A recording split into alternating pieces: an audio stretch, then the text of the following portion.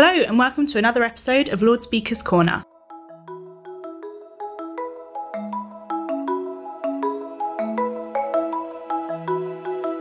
Baroness Finlay of Llandaff, welcome to the Lord Speaker's Corner podcast. Lovely to have you. You come from a medical family. Your father was a professor of physiology. Were you always expected to go into medicine? Well, thank you for inviting me today. I think from the age of 3, when I was in hospital for a time, and in those days you were separated from your parents. Your parents weren't allowed to visit you for more than half an hour a day. And then I got measles in hospital, so then my mother wasn't able to come in at all. I think that's where I got a flavour for hospitals, actually. So I had always wanted to be a doctor. I can't remember wanting to be anything other than a doctor. Good. Well, tell us about your journey in medicine, because you eventually ended up in palliative care. So some would say maybe palliative care is one of Cinderella specialties, in the light that there's cancer, there's heart or whatever, but you go about your business quietly there. Well, going back to my childhood, there was lots of illness at home. My brother nearly died in childhood. I was aware both my grandfathers died.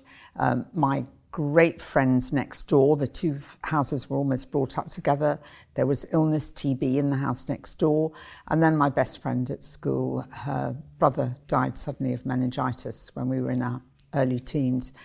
And I just thought that it was normal for people to be surrounded by serious illness and near death. And it was almost a surprise later when I went to medical school and met other people, that other people didn't come from families like that. I also, when I was training as a junior doctor and indeed as a medical student, got worried about the way that patients were viewed as there's nothing more we can do for you once they had advanced disease. That knowledge of analgesia was poor. And then I worked in a paediatric oncology department for a time. I had done anaesthetics before that. And I suddenly became aware that I knew more about analgesia, pain relief, than the others I was working with. And my consultants there recognised it too. And then I had some time in intensive care, and I just thought when people are really seriously ill, that's when they need good care the most. At that time, Cicely Saunders was setting up she'd just set up St Christopher's Hospice, was setting up education programmes. I then had gone into general practice, and with another GP, we went on one of her short courses, and we said, we've got to do something about the way that dying people are cared for. And so that was the beginning.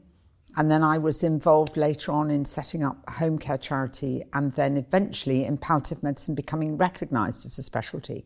Because when I started out, it wasn't recognised as a specialty. And when I applied for a job to run the hospice in Cardiff, people didn't know even what to call me. They called me a consultant in terminal care, which was a bit grim for patients. And I had to really argue to have consultant status because I'd come from the GP stable. But, you get there slowly. Now, I'm going to ask you about your work in the Lords and your work with palliative care. But maybe for a little interlude, I'll say, you did work as a GP in Maryhill in Glasgow for a time.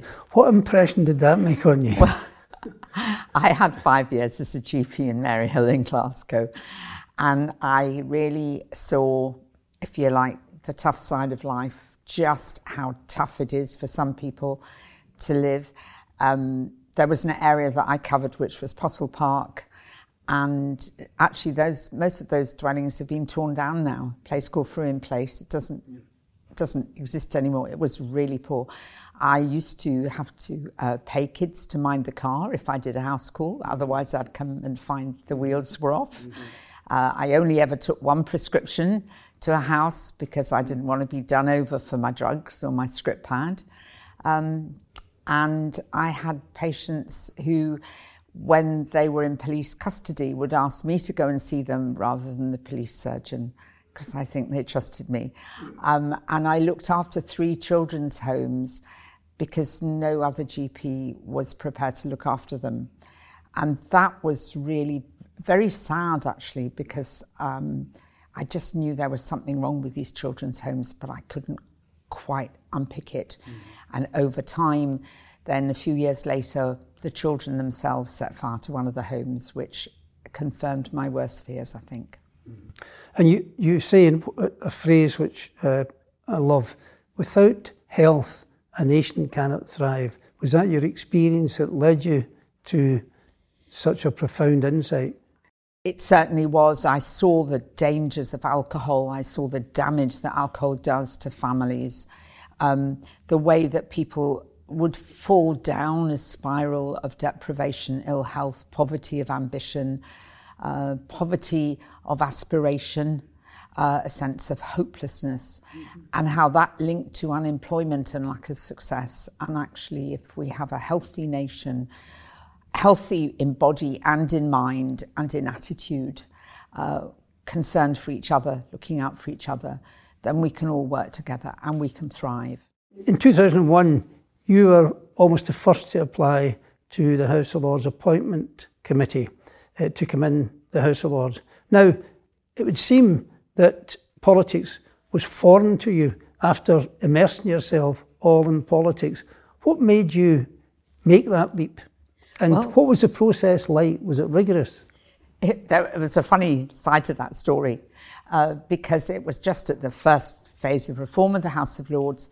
I had been often in medicine been battling against the way things were, to improve care for patients, to improve the way we did things, to push the boundaries and generally get things better for our society, if you like. And my husband came home with an advert from the paper, put it on the kitchen table and said, "You're always wanting to change the world, there you are." And I just thought, oh, right. So I looked into it. I had given evidence to a select committee already, to Lord Walton's select committee on medical ethics at one point, and been absolutely fascinated and realised that if I was going to improve things, I needed to get onto a bigger stage. Mm-hmm. In the House of Lords, you're frantically busy, on the floor of the House, and you're presenting bills. You've presented quite a number of private bills which didn't succeed at first. On many occasions, you must have thought you were just knocking your head against a brick wall. But somehow, I don't think your personality would allow that conclusion.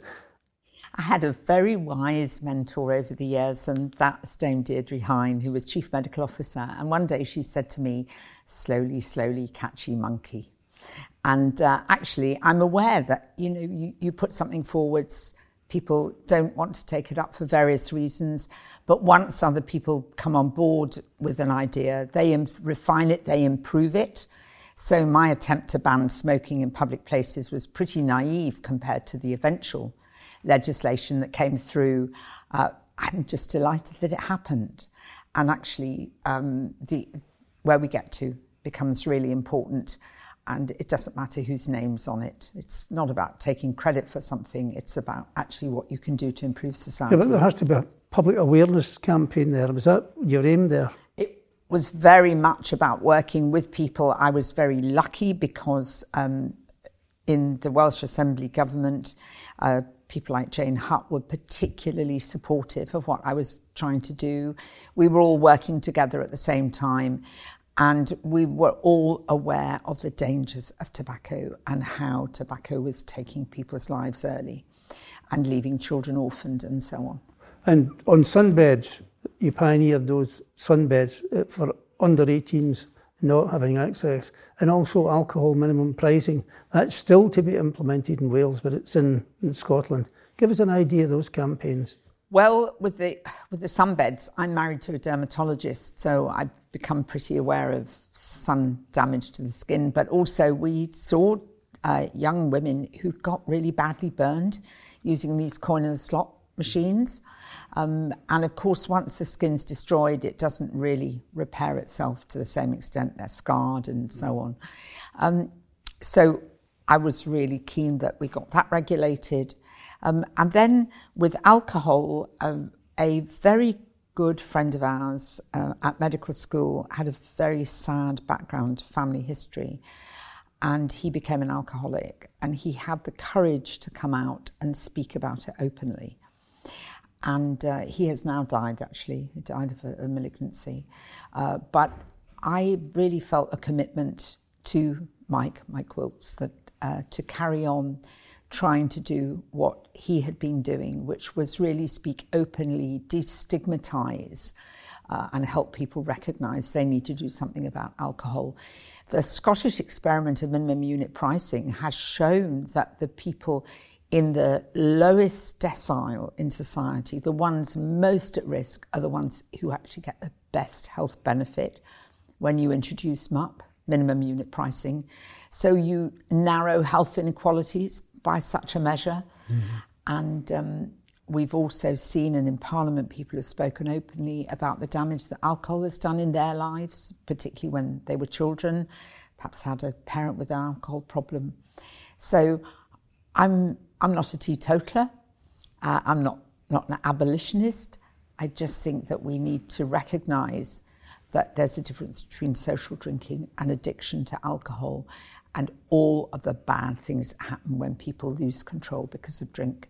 And I would like to have us no alcohol when you're driving. I'd like the limit to come down to 20, so that if you've got the car keys, you just don't drink anything, full stop. Simple message. And I think I've learned from all of the campaigns, a simple message gets through. Complex messages don't. People don't really understand units of alcohol and so on still. So, and of course, my time in Mary Hill, I had a lot of patients who had really big alcohol problems, and that was a huge influence as well on why I've picked this up as something to deal with. I remember the seat bill legislation in 1969 with Barbara Castle, and it was hugely controversial, but it's everyday life now, and people don't go out with putting a seat belt on. Absolutely. So it's the same type of process. It's very much the same, and the law gives messages. It isn't just about punitive. The law gives public health messages. If you say you wear a seatbelt, then people just do it, and you save lives. And you know, the days when we were admitting people who'd gone through the windscreen, horrendous injuries. You know, thank goodness we don't see as many. We still see too many. We still see drunk driving. We see drugs and driving, which is a real problem now. Mm-hmm. But these messages in law aren't just about being punitive. They're about being positive, about our care of other people. Good. Assisted dying, you have your concerns. Could you elaborate on that? I do have my concerns. I have my concerns based on what I've seen from other countries where they have changed the law, where actually it becomes too easy for people to view death as a solution.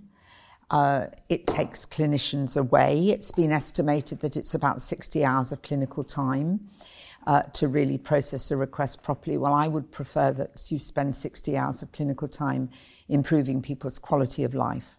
And I think it's very easy to clock into a message of despair.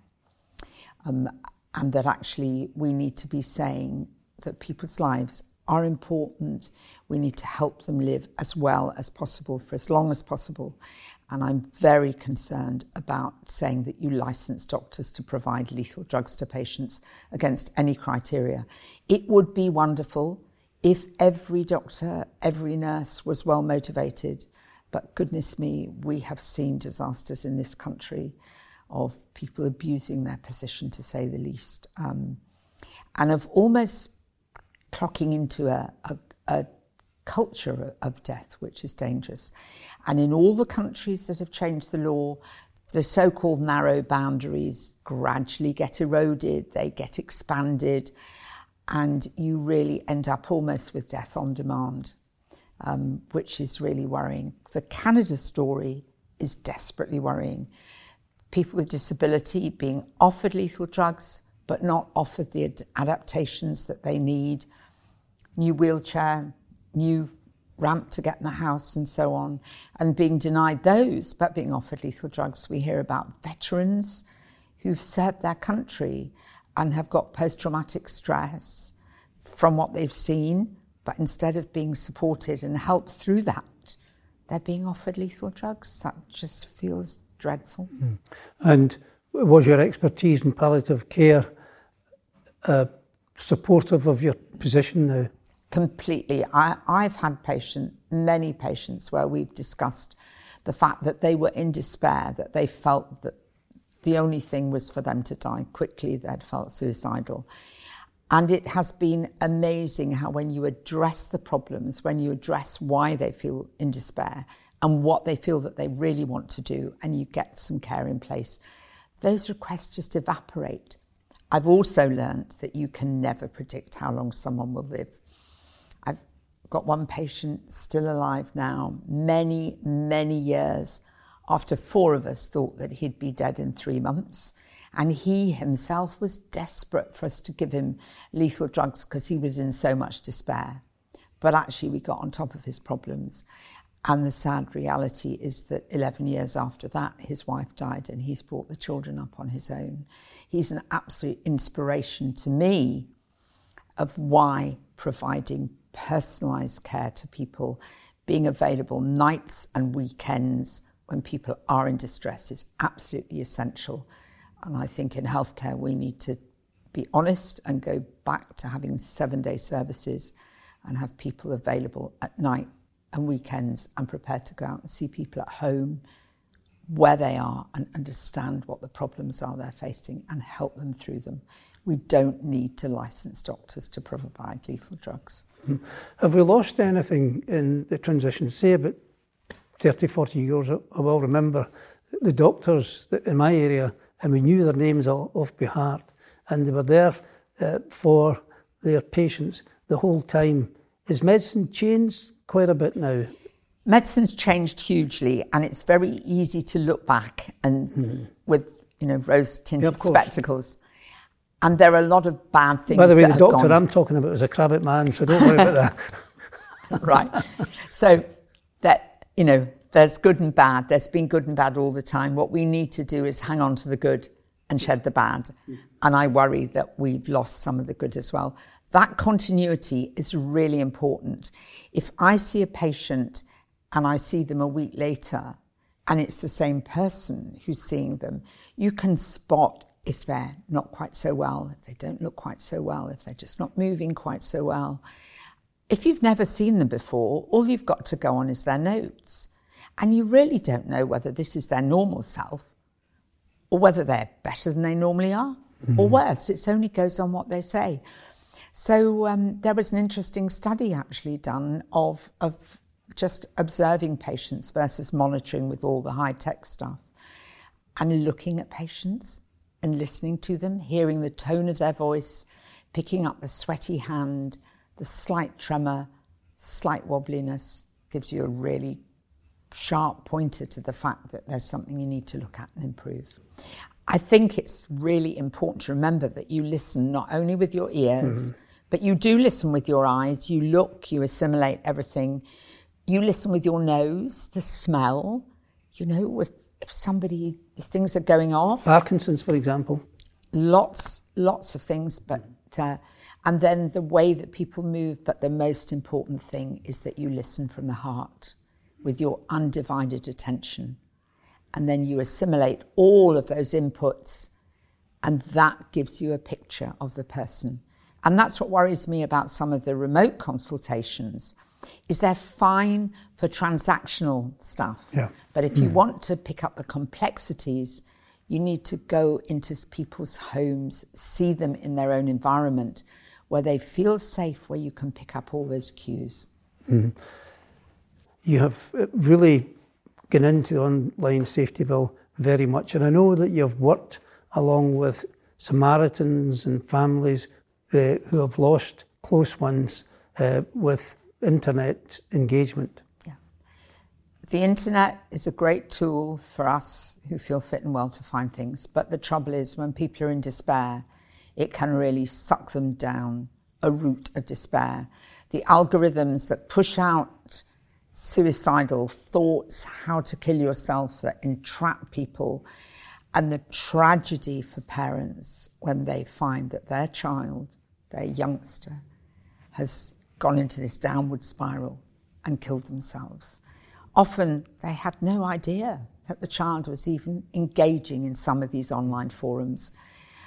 And of course, when life is gone, it's gone. And I think people often don't realise the finality of death until it happens. So I was very keen to work with these parents who want desperately to improve things for others. Of course, recently we've seen about online promotion of suicidal ideation. We've seen the kind of the glorification, if you like, of somehow like a commodity of dying, and portraying to the public as if somehow if you take your own life, then you're on a sandy beach and there's music playing and all your family around and so on. If you look at the experience from those countries that have changed the law, it's not like that. The time from taking lethal drugs to death is sometimes very prolonged. This is not what people expect. And this isn't how it needs to be either. So in the online safety bill, I was really keen that we make sure that promotion of self-harm, serious self-harm, which leads into suicide, isn't a route to hook people in to more and more and more despair and feeling that their only solution is to end life, but that actually that they must have more help.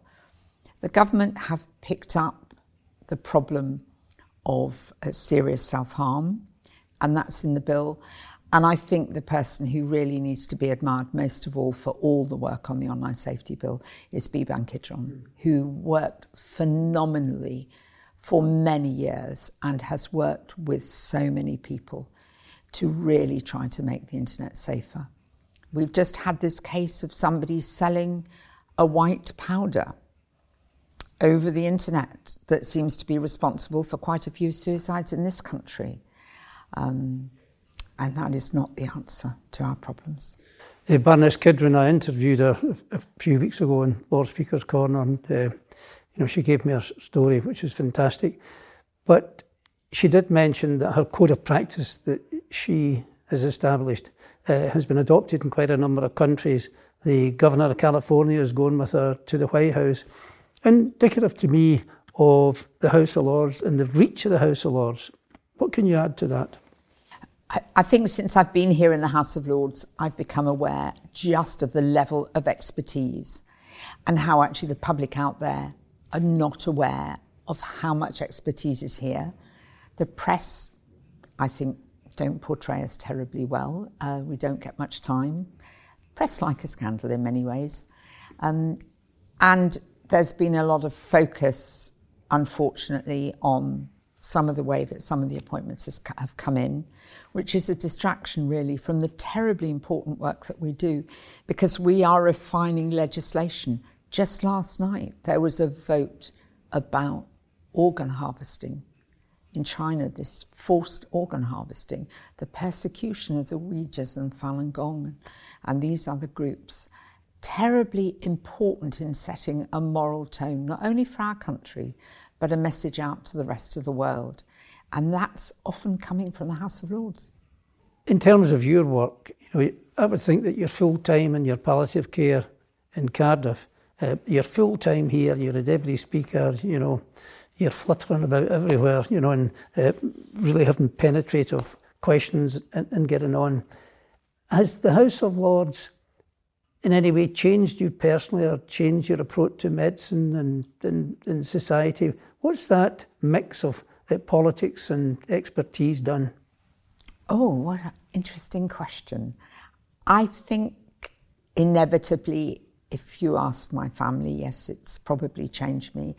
I try to hang on to my values, and the most important thing I think I was ever told when I was an angry teenager, writing off to people about various things, but not doing the schoolwork I needed to do. I was too busy being an angry teenager.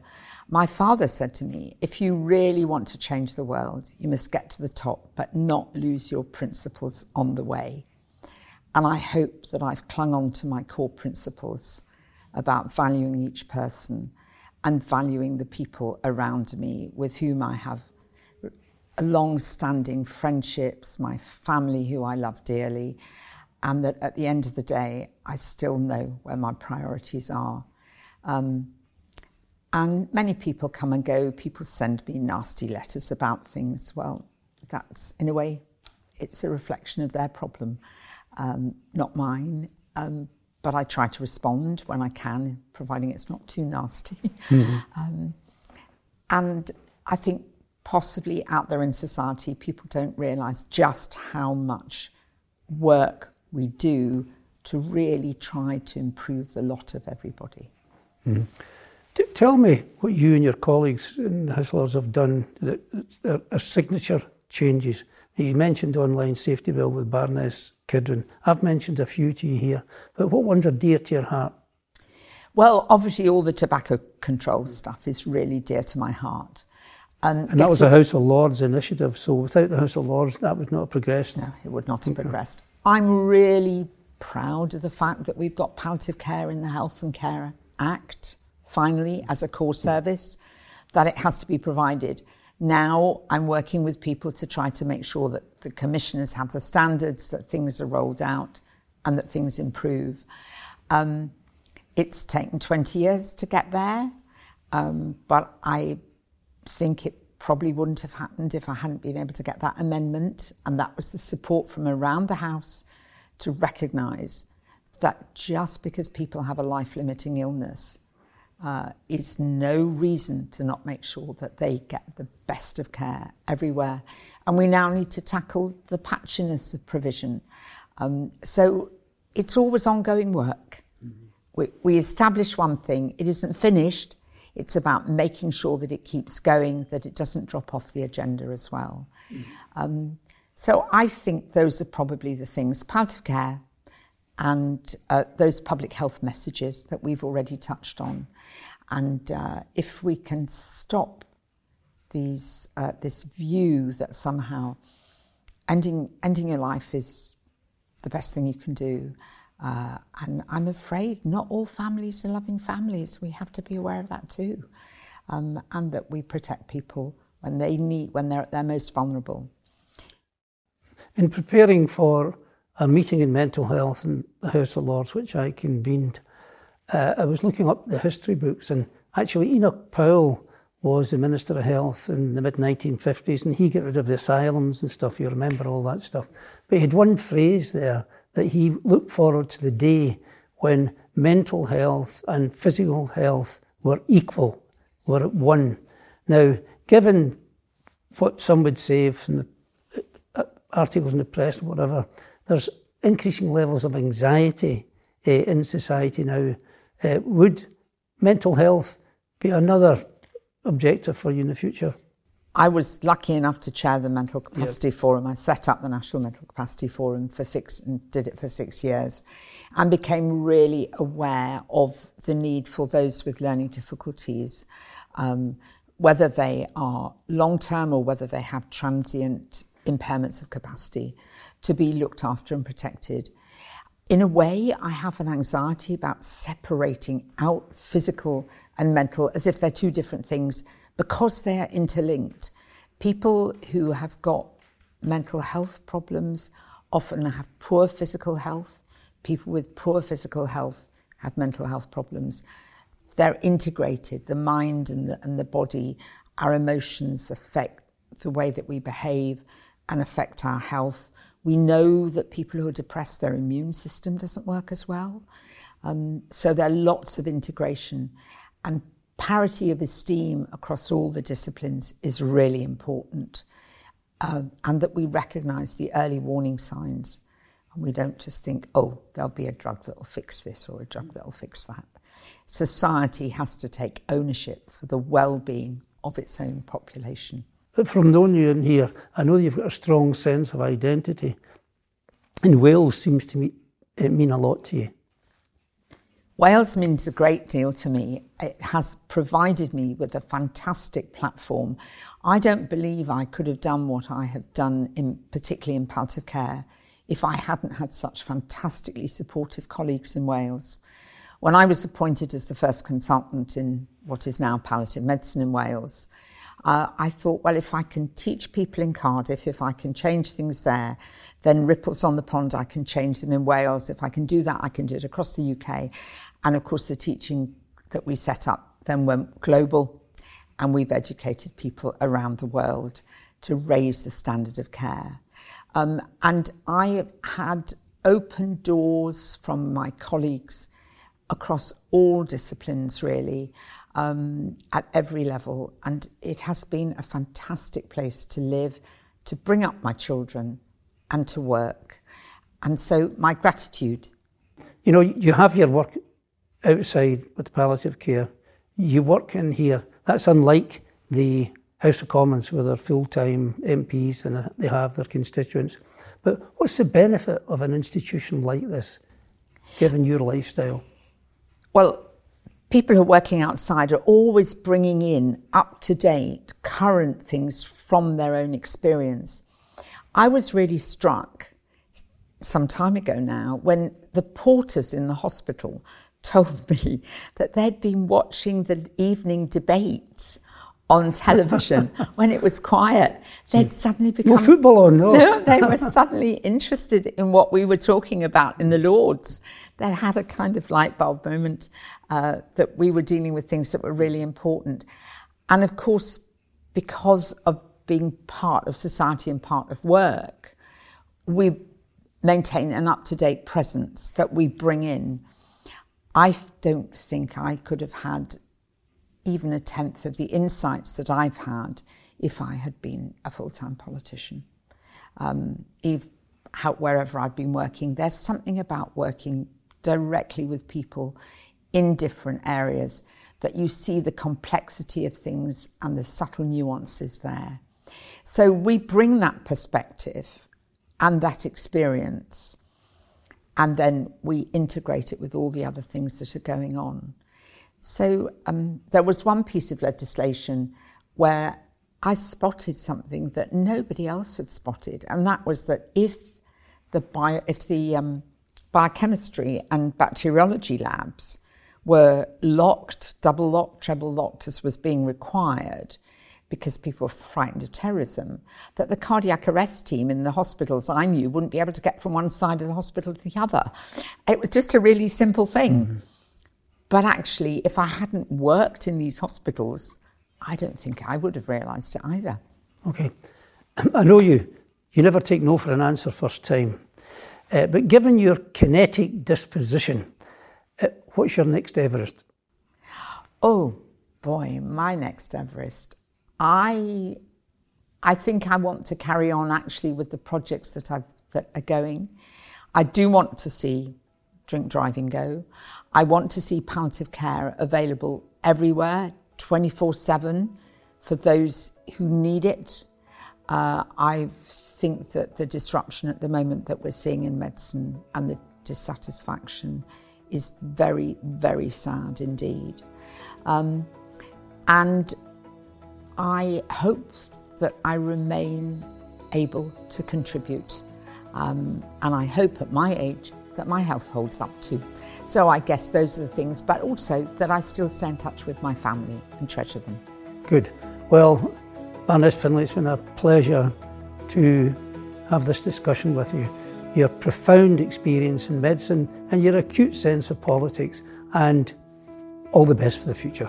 Thank you very much. So much for inviting me. Good. Thank you very much indeed. Thank you.